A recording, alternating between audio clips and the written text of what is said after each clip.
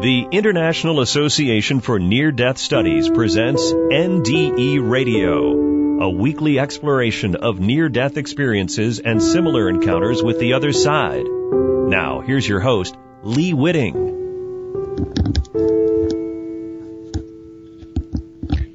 Welcome to NDE Radio, brought to you by IANDS, the International Association for Near-Death Studies. I'm your host, Lee Whitting. Today's guest, Karen Thomas, is about to share her NDE story from July 7th, 1982. Recently, Karen followed up with a surgeon who saved her life, and he remembers that day even after nearly 35 years. Karen experienced a vision of prayers, which appeared like she describes them as musical notes that she saw rising up to her from people praying for her, especially the prayer of her 9-year-old daughter. Karen, welcome to NDE Radio. Oh, thank you. I'm glad to be here this morning. How are you, Lee? I'm fine. It's good to hear your voice. Karen, I'm just going to let you tell the folks about what happened to you all that time ago. Okay. Well, at that time, I was 32 years old. I was a physical therapist, and I was working in Alaska where my husband and I and our 2 young children had moved so that he could work on the oil field repair.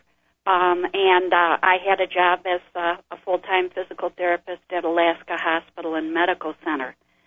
And during my work there, I had sustained a ruptured disc in my back. And as it turns out, it was something that needed to be treated surgically. And I had had surgery for a ruptured disc about 5 years prior to that as well. So we had tried conservative treatment and had tried everything that we could think of to avoid surgery, but it did actually come down to needing to have surgery. And so during that time period when I couldn't work and before surgery, I was spending quite a bit of time in prayer and in Bible study, and because we had become members of a very spirit-filled church while we were there, and so it was quite a change for me to feel so strongly that I should contact people both back in New York State where we had moved from, where all our family still was, and in our local church, and ask a number of people to pray for me after I got a date scheduled for my surgery. Yes. And I felt a little funny doing that, because I had that surgery, or what I thought was going to be the same surgery 5 years before, and it never entered my mind to ask people to pray for me at that time. But I felt like it was, something that was needed, and I had been going through this period of time where I felt like I was almost preparing for a test, but I couldn't figure out why I felt like that. So I was really deeply into my Bible and into prayer, and felt a spiritual challenge, I guess is the best way to put it. Yes. So what happened was the day of the surgery, I was brought in as one of the first in the morning surgeries. My husband and the 2 children, who were 9 and 6, my daughter 9 and son 6, were all there at the hospital with me, and went with me on the stretcher as far as they could, and said their goodbyes, and then were sent to a waiting room, and I was brought into the OR. And once I was in the OR and I was given anesthesia, that was the last thing that I was actively aware of course, once you're under anesthesia. But suddenly, I was fully aware, and I was up so close to the ceiling in the corner of the room that I remember being just inches away from the ceiling tiles.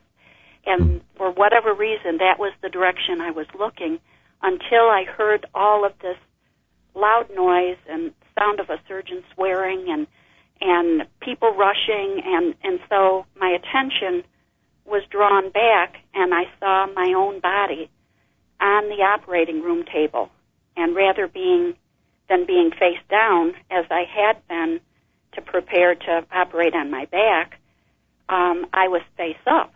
And so I could see how pale my skin was and how terribly frantic everybody was in that OR room.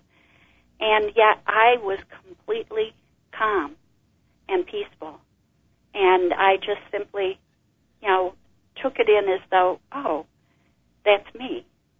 But I began to feel drawn to getting to my husband and my children. So I began to drift, and I literally drifted through the wall of the operating room and out into a hallway, and then down this hallway and through double doors that entered into the operating suite, and was drifting in the direction that I thought that this waiting room was. And before I got there, my attention was drawn by a man who came rushing, and something inside me said, pay attention to this. This is important.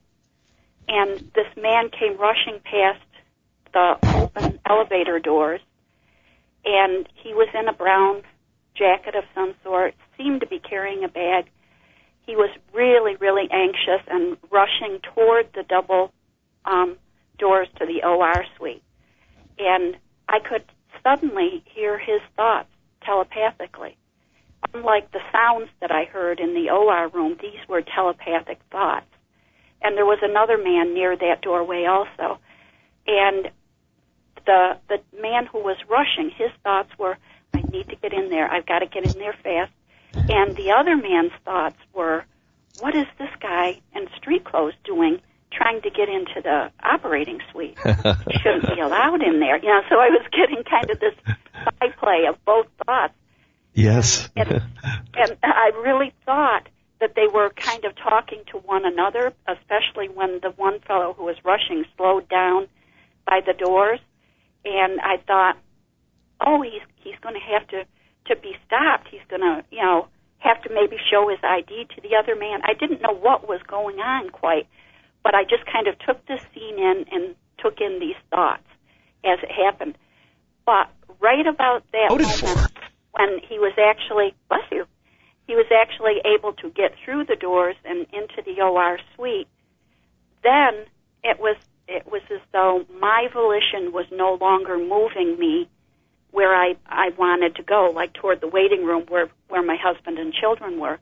Yes. And suddenly it was as though my volition was gone, and it was almost like, have you ever seen the tractor beam in the Star Wars movies and stuff where yes. it catches onto a ship and then it begins to draw it, and that's what happened to me. It hooked onto me, and I was drawn upward instead of horizontally like I was going, and it drew me upward and literally through the floor of one floor into the ceiling and into the next floor, and then through a ceiling, and I'm seeing things like, heat ducts and things like that wires that run between floors. Mm-hmm. And I eventually, I'm pulled completely out of the roof of the hospital and up into the air, and in Anchorage, Alaska, which is where I was, right behind the hospital area was the mountain range. And I remember being up at the height of an airplane and seeing clearly the mountain range, and then being drawn horizontally again and swiftly over the city itself and out toward the bay. And I remember at that point thinking, wait a minute, I'm going so fast. I should feel air rushing past. I should feel that it's cooler here than it was in the hospital. I should be feeling these things, and I didn't feel any of it. And so anyway, I'm rushing over the city, and as it's getting to the point where it would be over the water, suddenly there was the entrance of like a very, very dark cave. And I'm into this cave, and everything is black surrounding and going around me. And at that point, I can't see anything at all except in the very, very far distance, a tiny little blink of light. And in the blink of an eye, and again I'm going to compare back to Star Wars because they have going into hyperspeed. quickly until they're traveling beyond quickly, and it's super, super fast. And that speed just accelerated unbelievably at that point as I went toward this light, which was getting bigger and bigger. And then the next thing I knew, I'm pulled right into this full, brilliant light. And at that point, the calm that I'd been feeling before was completely replaced with not just a sense of calm, but a sense of overwhelming love and overwhelming peace and security. And I was just in this immense feeling of love as I came into the light. And once was in the light, I actually kind of looked, where am I? What is this setting? And as I looked, I noticed that I didn't see any place where my feet should be. I didn't see anything. But I did see like a brown and rocky ground, and the whole area was very kind of desolate and rocky. And once again, telepathically, my attention was drawn off to my left, and there was a man who was climbing up an incline, and telepathically he was saying to me, "Follow me." And as soon as he said that, I was like right behind him, like within a couple of feet behind him on this incline. Yes. And so I was taking in his appearance and looking at his long dark hair tied back with a leather thong, and a short toga-like off-white garment that he was wearing, and sandals with leather that wrapped up around his calves. And as I'm taking this in, I'm thinking, I expected to see Jesus if I'm dead. I thought my first encounter would be with Jesus. And this man was clearly not Jesus. And that puzzled me, and I didn't know who he was. And yet I felt very close to him and drawn to him. And as we came up over the edge of this incline, the entire scene changed completely. And now it was a brilliant, beautiful meadow, and the greenest greens and the most beautiful flowers.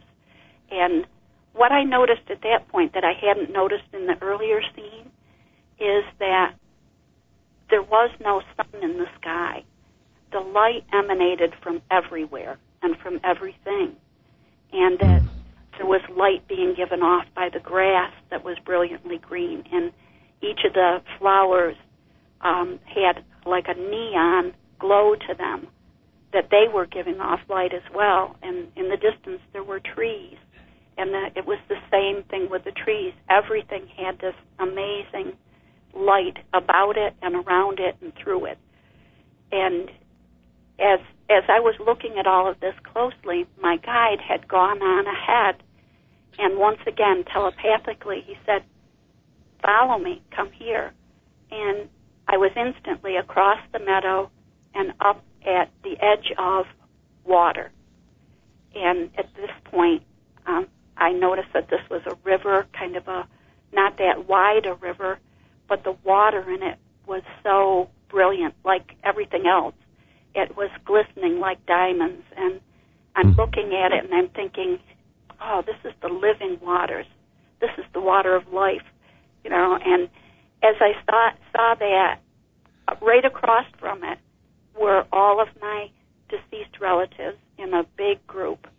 And I saw my father immediately and my brother, and I recognized grandparents who had died before I was born, but somehow I knew that that's who they were, and everyone was just so happy. They were just so thrilled that we were together again, that, you know, it was the greatest homecoming you could imagine. And I wanted so much to get across that water and to be with them. Yes. And my guide again said to me, "No, we have somewhere else to go first before you can do anything. So you need to follow me." So reluctantly, I followed him down along the bank of the river and around a bend And as we came around this bend, we came into kind of an opening area, and right in the middle of it and filling this huge area was the closest thing I can compare it to really is kind of like a Greek temple, but it was like a pearlescent white. It was so vibrantly white and had columns in front and a huge line of stairs going up to the main entrance to it. And there were many other beings that were there that were dressed in gowns and coming and going up the stairs, down the stairs, talking in small groups at the foot of the stairs. And my guide said to me, "We're going in here." And we were instantly up the stairs and going into the entrance. And as we entered inside, it became an enormous library. And this library had not just single stories, but several stories, completely filled with books and scrolls, and then through the center of the room were all of these different tables, and different beings were at the tables, and they were looking at individual books. And this was when my guide said to me, "This is where the Book of Life is stored." And I thought, this is so amazing. I was just so amazed at everything. Of course. And, and he said, "Well, come with me. We have another room that we're going to." So we continued down through this whole open area, and then into a hallway and into a much smaller room. And already in this room, there were a number of beings who were sitting around like an oval area.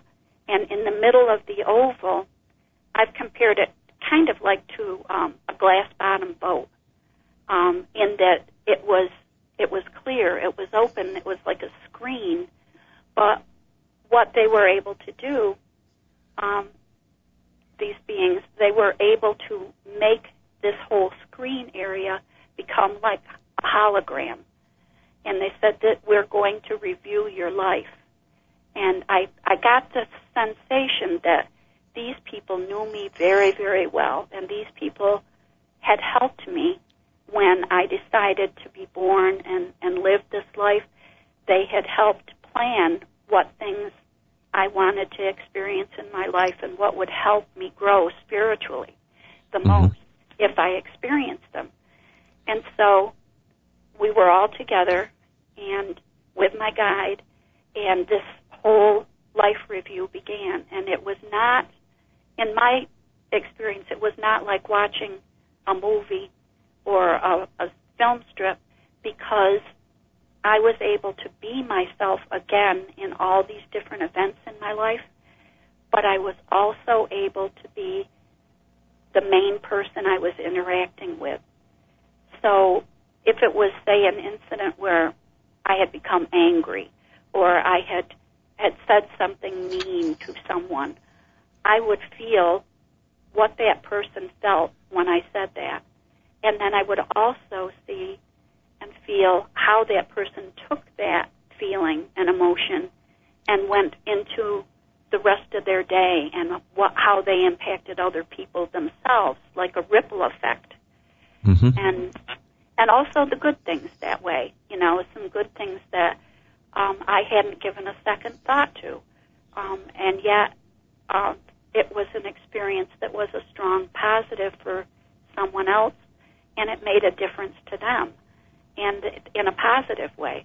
So it was a very fast, it seemed, but very strong emotional sensation of realizing just how interconnected we all are, and how important even sometimes the smallest of choices can be when it comes to that interconnectedness with other people. So it was a really impactful experience. And I remember also being shown, it was expressed to me, you can return to your life, or you can stay at this time, but let us show you some of the things in your life, if you return to it, that you may want to look at and may want to experience for the benefit that they can have, not just to you in your spiritual growth, but to the other people that you'll impact. So they showed me future events. And, I got to see, again, if I went back, what would definitely happen, and also some potentials, and it was shown to me that some things aren't definite because so many other people are involved with their own choices, and they have free will as you do, and so they may not choose the things that would bring this about to happen, but this is potentially something that can happen. Yes. So it was so interesting to see. And at this point, it's a point where I know something else happened, but it has been erased from my memory. I don't know where I went at that point. I don't know who I encountered at that point, but I know there was more, and that's all that I know is that there was more. Then my memory picks up again, and at the point where my memory picks up again, I'm with my guide in a totally different spot, and he says, I'll show you what's happening in the hospital. And then I was able to see my children on a couch in the waiting room, my husband standing over at a doorway, and the doctor who had done my back surgery standing facing him, my husband in the doorway, in his green surgical garb and everything except the hairnet thing or the face mask thing. He did have the hairnet thing on. Mm-hmm. And talking to my husband. And I could see, the children there. And also at this point, I could see that the people that I had contacted and asked to pray for me, that their prayers were being represented to me visually as though each prayer was a musical note. And each prayer from each person back in New York, there in Alaska, created a different musical note that linked to the one before it.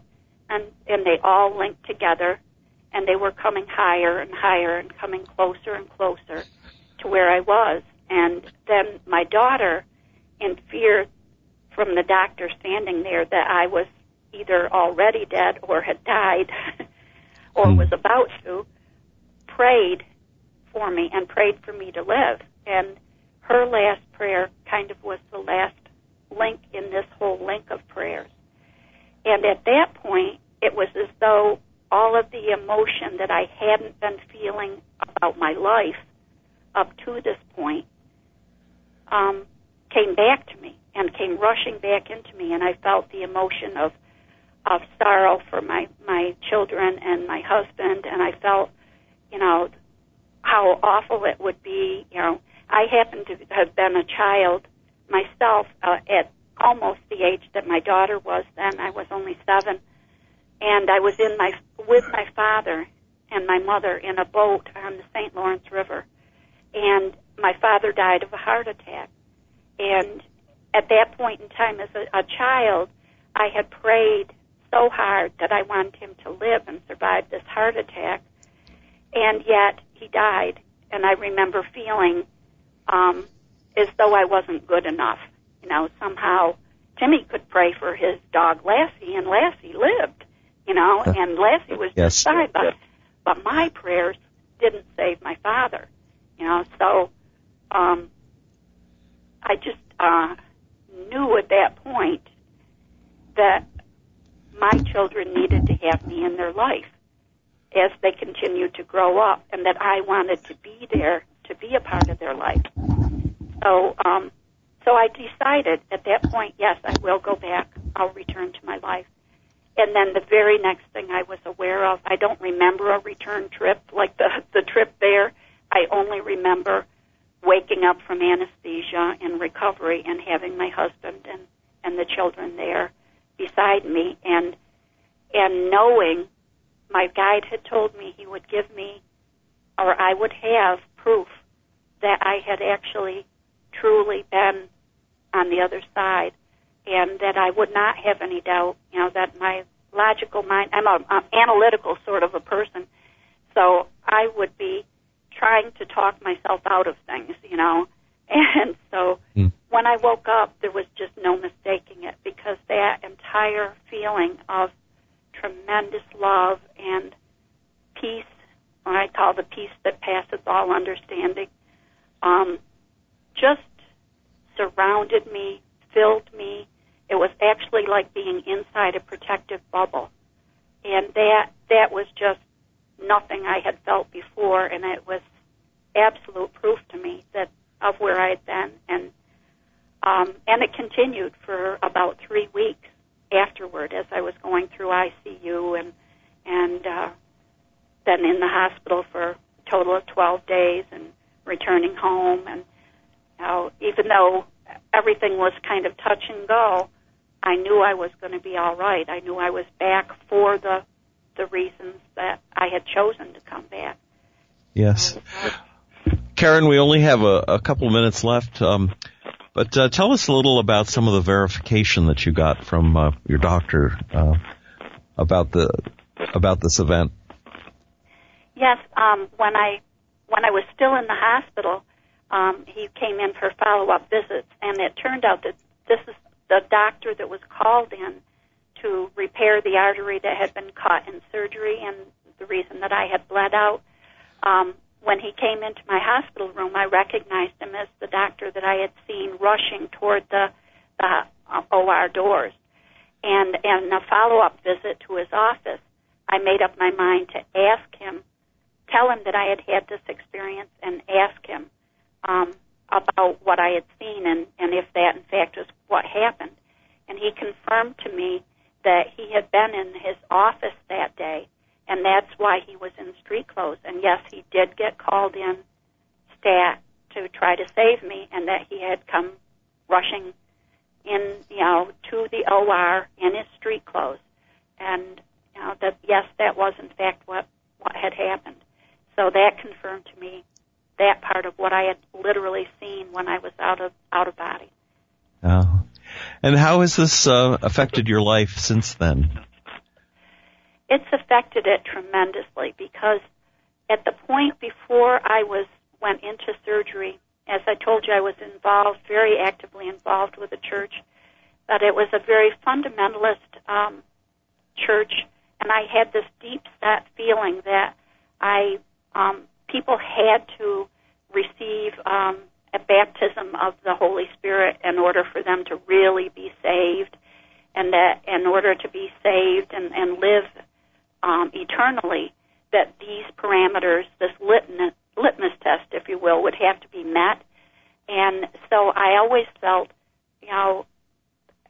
feeling that way, it made you judgmental, because you were judgmental of yourself falling short of not having this.